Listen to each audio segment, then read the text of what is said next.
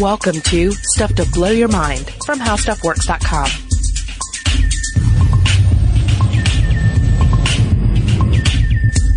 Hey, welcome to Stuff to Blow Your Mind. My name is Robert Lamb. And I'm Julie Douglas. Julie, have you gazed into the mirror recently? Oh, yes. In fact, just a moment ago, I looked into the mirror and I confirmed that my shirt was indeed put on backwards. Ooh, by whom? By myself. Because I dressed myself. Okay, well, I didn't know how weird this was going to get. Well, don't believe those rumors. I dress myself. Okay. All right, not like strange people in the night, like sneak in, dress you, and make sure you have your clothes on slightly wrong. Whatever you've heard, It's not true. But yes, recently I have gazed into the looking glass. Because we do it all the time, right? We surround ourselves with mirrors.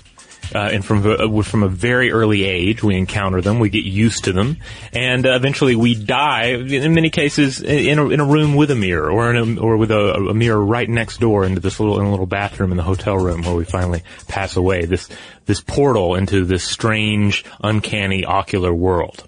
Were you just imagining Elvis in the bathroom? Yeah, well, you can look at it that way. You can imagine Elvis, sadly passing away there. But then what if the reflected Elvis is just standing up watching, Well, that's the whole thing, right? And that's for an entirely different episode. But, right, this idea of reflective surfaces and us peering into them has been around for a long time. In fact, if you look at the myth of Narcissus, you will be met with this idea of this beautiful boy who cannot stop staring at himself in the mirror. And he chooses to die by the side of a reflecting pond, instead of leaving his beloved himself behind. That is how attached he is to that image staring back at him. Yeah, the obsession with the mirror, obsession with one's own reflection in the mirror, just as much as we are at times horrified by reflections or adverse to looking in the mirror. And I think back to some of my earlier opportunities to peer into different mirrors, particularly. I remember going to like Sears or somewhere with my mom, like way too much because those trips always seem to take forever. You're going to buy clothes for you or your sisters, and they would have this little this little area with 3 mirrors. There's like the one in front of you and there are 2 to the sides, ideally so that you can stand in your new outfit or potentially what's going to be your new outfit and twirl around and see what you're wearing from different vantage points. But those 3 mirrors also create this kind of mirror world, because if you get close enough, especially as a child, and you're bored out of your mind because you're surrounded by clothes, you get close enough to the mirror and you can look in and you see the reflection in the other mirror and you see this sort of endless cascade of mirrors, endless views or endless sort of half glimpses of you, and you feel like if you could just sort of stick your head into the mirror, you might be able to see down this hallway of mirrors into infinity. So there's always this weird, I remember all these opportunities to look into a mirror and getting just a sense of there's just something uncanny about it. There's something strange about the mirror, and you can't help but let your imagination run wild or feel just a little odd gazing into one. I like that example because so often we think of mirrors just reflecting back reality, but in fact, mirrors are really sort of a distorted reality. Our perception is distorted, and in some ways, mirrors add to this idea of these delusions that we hold about ourselves. Yes. I mean, that's the key. Mirrors are truth and illusion wound up into one. And I think even though on the surface we really fall into the eventual everyday reality of saying, hey, that's me in the mirror, that's me, that's the real me, that's totally the side that I part my hair on, even though everyone else is going to see it reversed. But deep down, there's something in us that knows that that's not right. That's signaling at least one remaining flashing button on the cognitive panel is going off, saying there's something uncanny going here. And I think that's why the countless tales of strange creatures in the mirror, mirrors that tell the future or reveal secrets in the past, why they resonate so strongly with us. And if you go to StuffToBlowYourMind.com, I wrote a little list article called 12 Terrifying Fictional Mirrors that runs through a few interesting examples of this. Yeah, so check that out. But I think you're right. There's this idea that mirrors are capturing this sort of self-awareness, this reality. And in fact, there's that mirror cognition test that many scientists will use with animals. In fact, we know that gorillas, we know that chimps, bonobos, dolphins, Asian elephants, they all pass that self-awareness test in a mirror. In other words, you can put markings on them and they will examine those markings. They will recognize themselves in that mirror. And sometimes they will even inspect the inside of their mouth as if like, do I have something in my teeth? They'll look up their noses, and sometimes they will even check out their genitals. Well, there you go. Where can I go from there? From an ape looking at its own genitals in the mirror. A safe place, I think. A safe place. Well, let's flee into the past for a moment then. Just a quick rundown on the history of mirrors. Again, we have always, from a very early age, just lost in prehistory, humans gazed into the reflective surface of some water and were able to see their own reflection. I mean, that's just that just happened, and who knows when it did. But humans started making simple mirrors probably around 600 BC. They used polished obsidian as a reflective surface. Later on, we started using things like copper, bronze, silver, gold, and even lead. But of course, all of this involves very, very heavy mirrors, and they have to be very small because you're making it out of obsidian or gold or silver. Contemporary mirrors didn't come into being until the late Middle Ages, but even then there were problems with their manufacture because you're using glass, and the sand used for glass making contained all these different impurities, and so it was hard to produce a really clear glass-based mirror. And also the shock caused by the heat of adding molten metal for backing that glass almost always broke the glass. So Middle Ages, we knew how to make a mirror, but we didn't quite have all the techniques down. It wasn't until the Renaissance, when the Florentines invented a process for making low temperature lead backing, that modern mirrors really hit the scene. And for the longest, it was all about just looking at yourself. There wasn't a lot of real scientific opportunity with the mirror, but of course eventually around the 1660s scientists started realizing we can utilize this in telescopes. And the modern mirror, by the way, is made by silvering or spraying a thin layer of silver or aluminum onto the back of a sheet of glass. And most mirrors are made today by heating aluminum in a vacuum, which then bonds to the cooler glass. So that's the basics on how we started making mirrors and how we make mirrors today. Yeah, they became far more portable. Now let's talk about light interacting with the surface of a mirror. When a photon, a packet of light, hits a mirror, it's absorbed by one of the atoms in the mirror, and this causes electrons in the atom to vibrate and give off an identical photon of light, the one that you perceive in your eye of yourself, right? So your eyes see these reflected photons as a mirror image. The mirror image is reversed, which you can easily see if you stand in front of a mirror with a shirt with words on it, right? Yes. And again, the parting of the hair thing, you sort of grow to think you part your hair on one side of your head perhaps, but you're actually doing it on the other. Yeah, but in the case of the words, you have the words on the shirt appearing backwards in the mirror.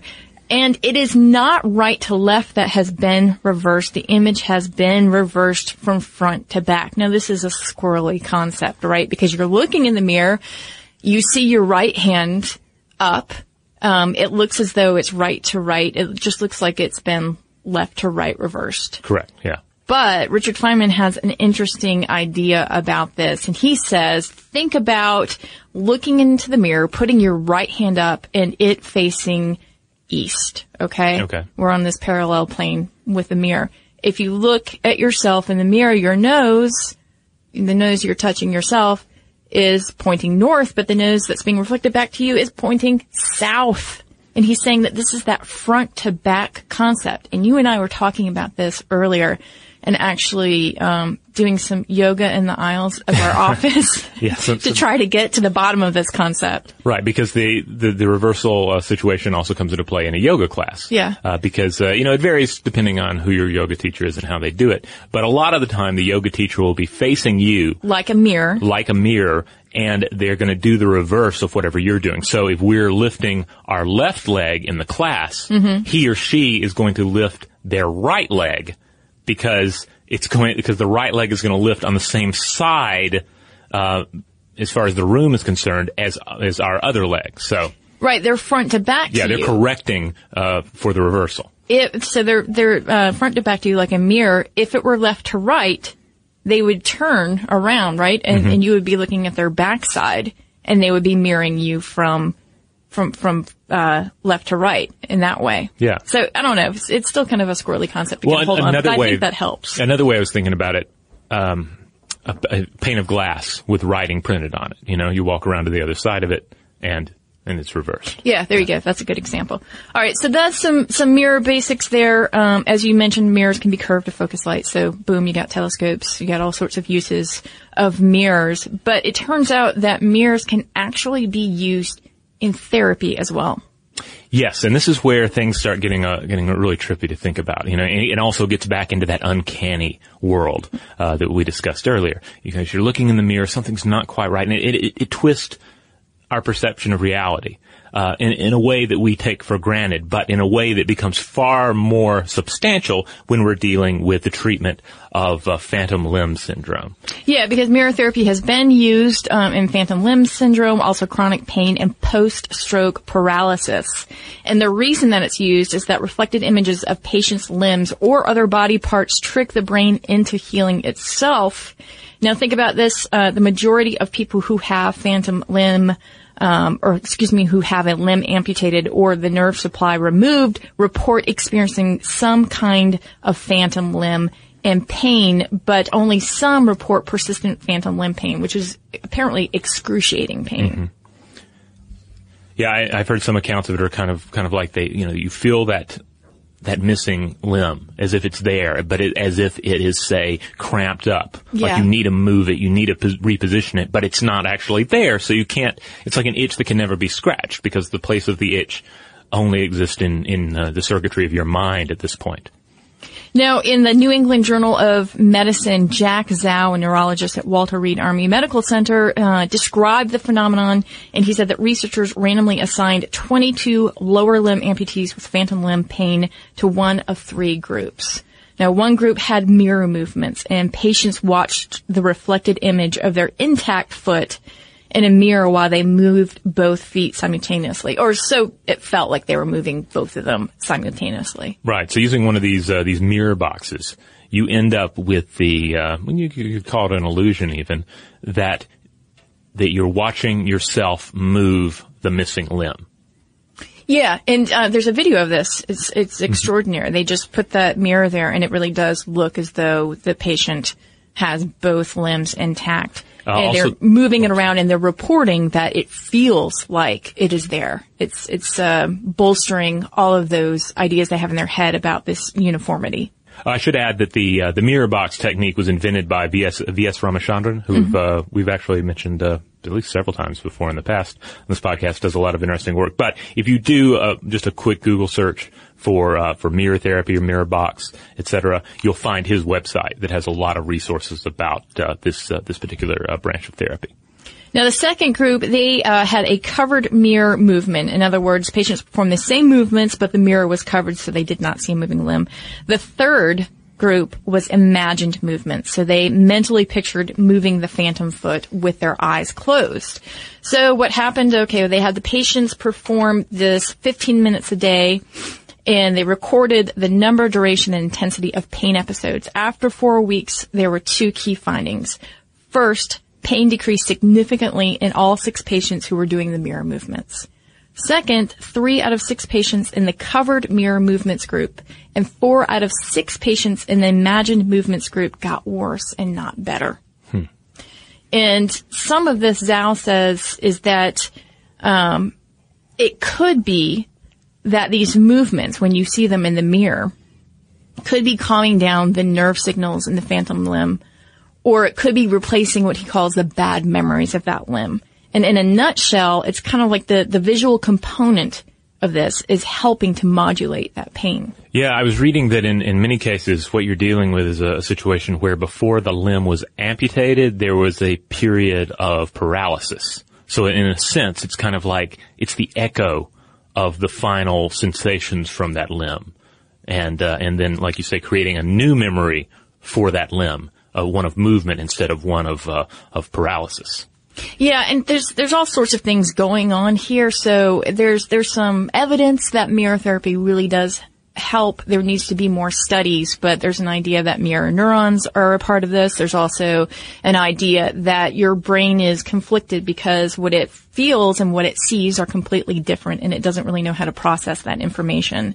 But as I said, mirror therapy seems to be helpful in these situations. All right, well, hold on. We're going to take a quick break, and when we come back, we're going to discuss more about the mirror. And the person in the mirror watching you. Ooh.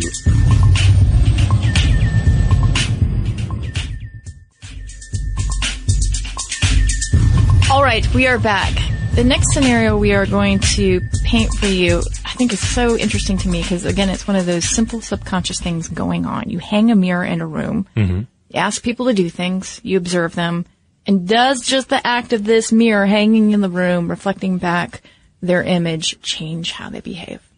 Okay, it's an interesting concept. First, I think we should get one thing out of the way for the paranoid listeners who might be wondering, is this a two-way mirror behind which there's a cabal of secret observers watching our every movement? No.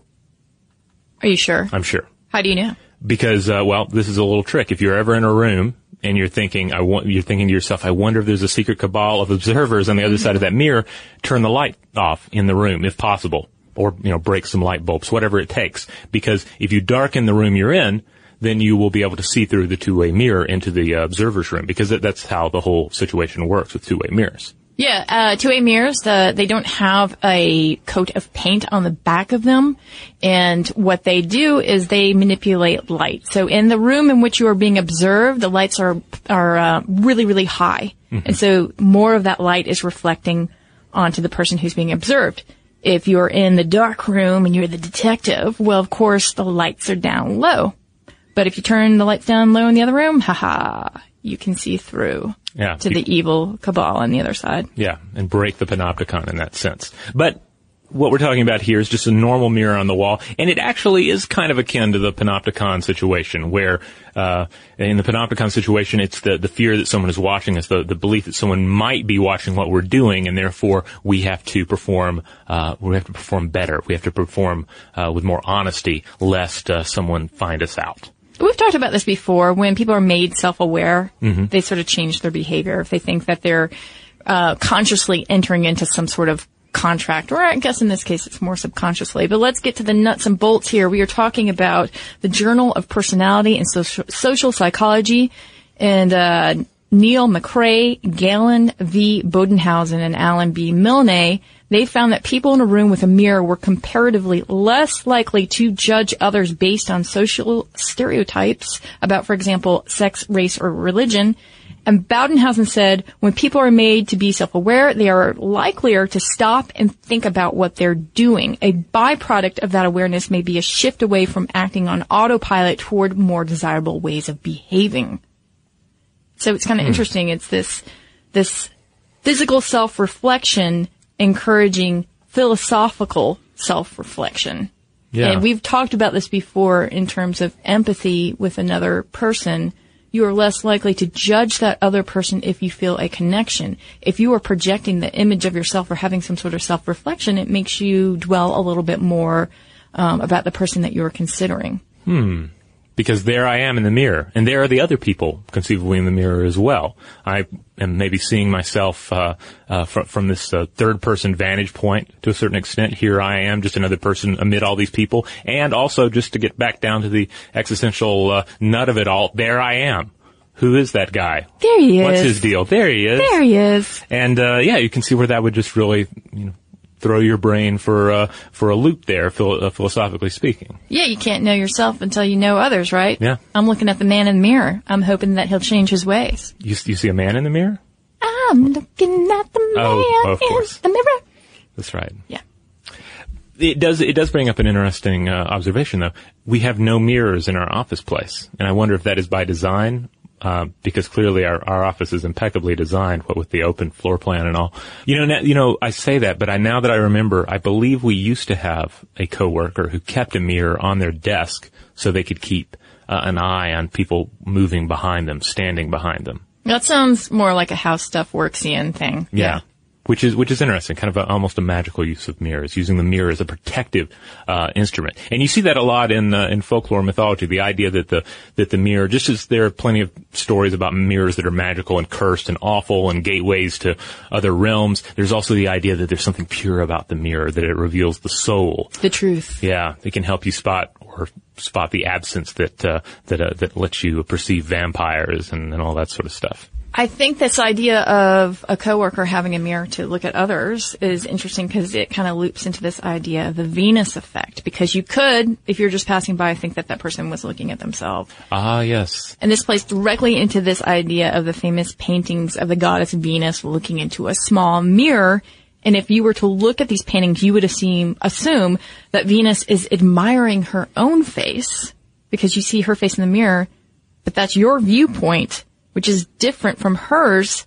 If you can see her in the mirror, then she would see you in the mirror. Right. This is interesting. You can really go down the rabbit hole looking up looking up paintings of people looking in mirrors. Because in some cases you have a situation like with these various Venus images where, again, they're looking in a mirror, but the reflection that you see is looking right at you, which means that he or she is not looking at themselves. They are looking at the painter, at the viewer of the painting, however you want to get into that gray area of observer versus art. But then you look at other works and you'll find that they'll actually have it right. I was looking at a number of works by Norman Rockwell, who I tend to take for granted as an artist because Norman Rockwell's not really my thing, and he's been so mainstream, such a slice of pie Americana, you kind of forget that, hey, this guy really was a talented artist. And he has a number of images that involve mirrors, including that famous self-portrait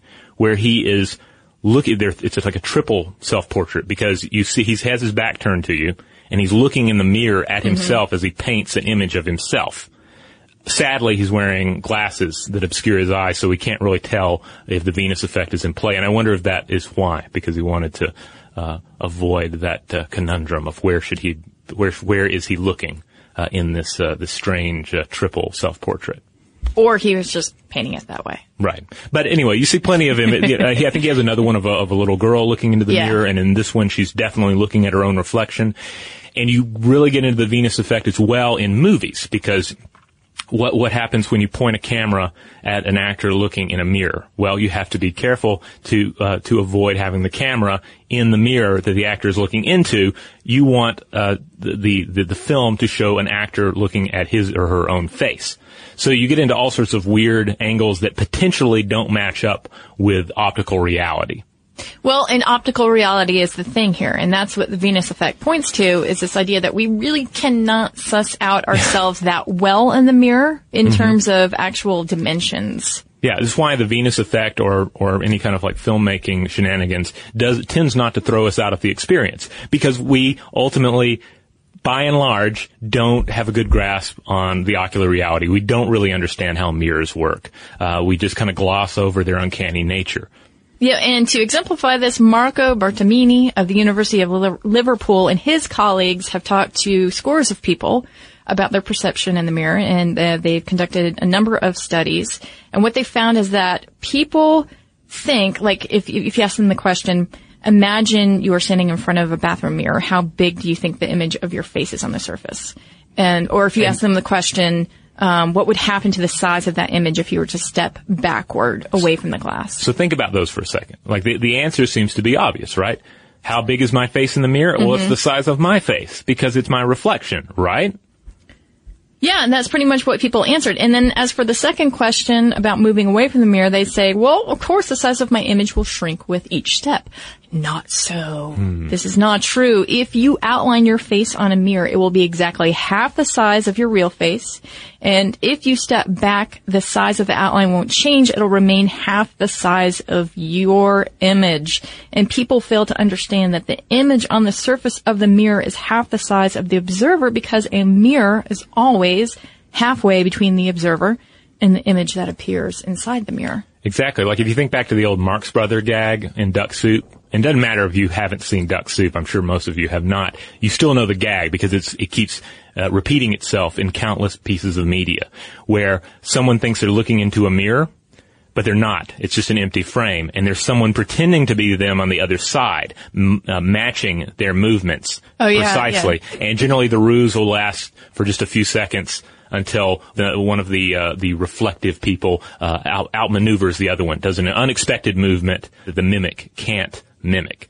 And that's exactly what happened this morning in my bathroom mirror for the person who dressed me. You need to get real mirrors instead of just empty frames. But anyway, if there's someone standing on the other side of that fake mirror impersonating you, they're going to be as far away from the mirror as you are. So they're going to be half your size. Now, there are some actual processing errors in people who have mirror agnosia. Now, this is a condition where people lose their sense of reflection.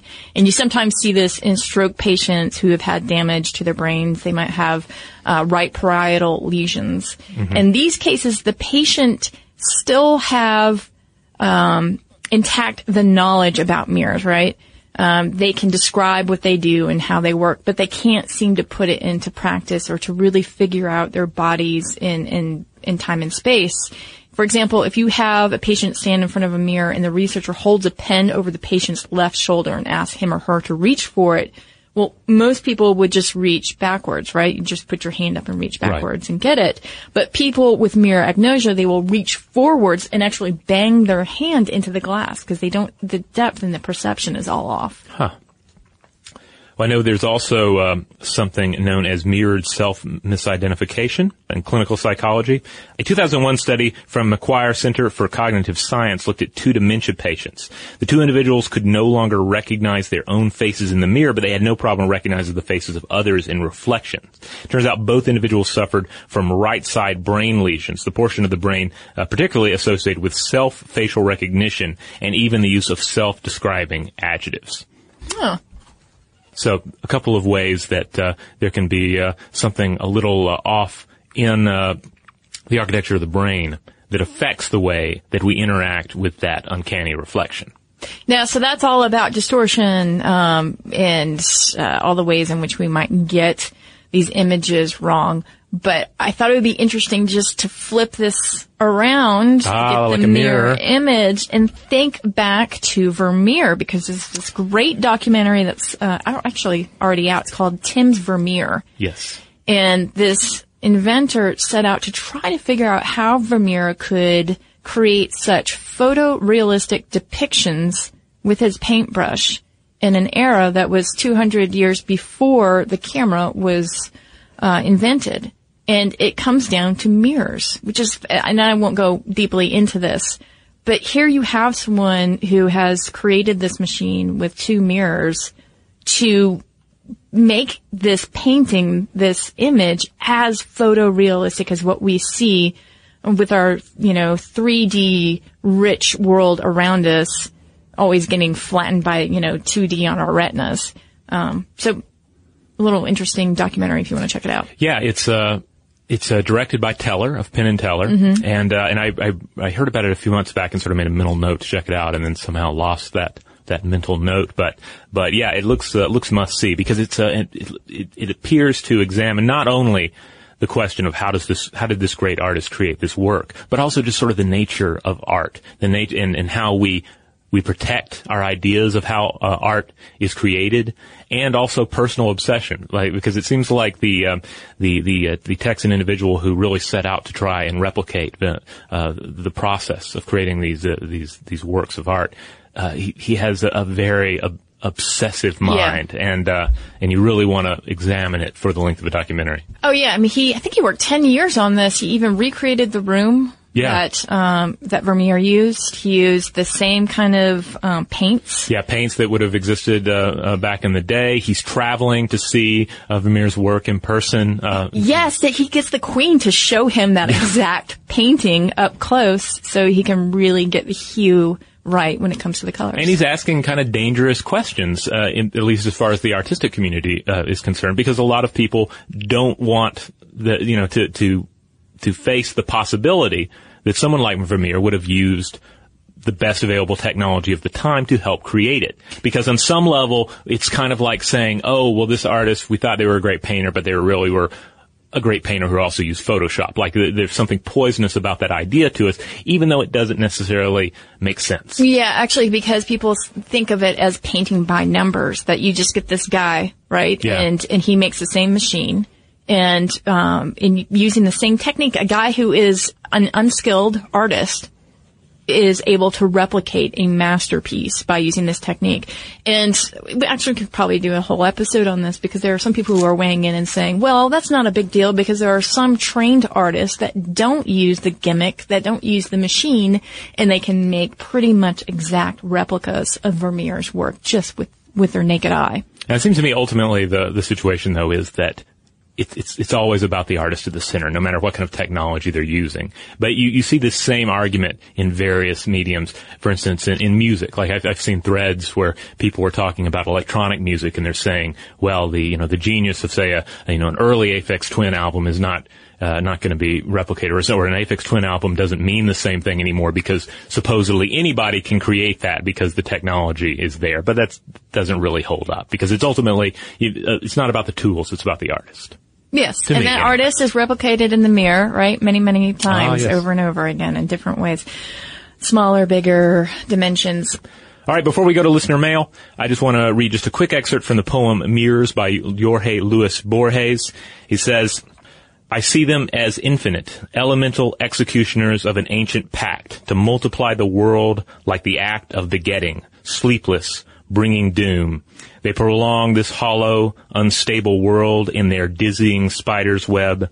Sometimes in the afternoon they are blurred by the breath of a man who is not dead. So there you go.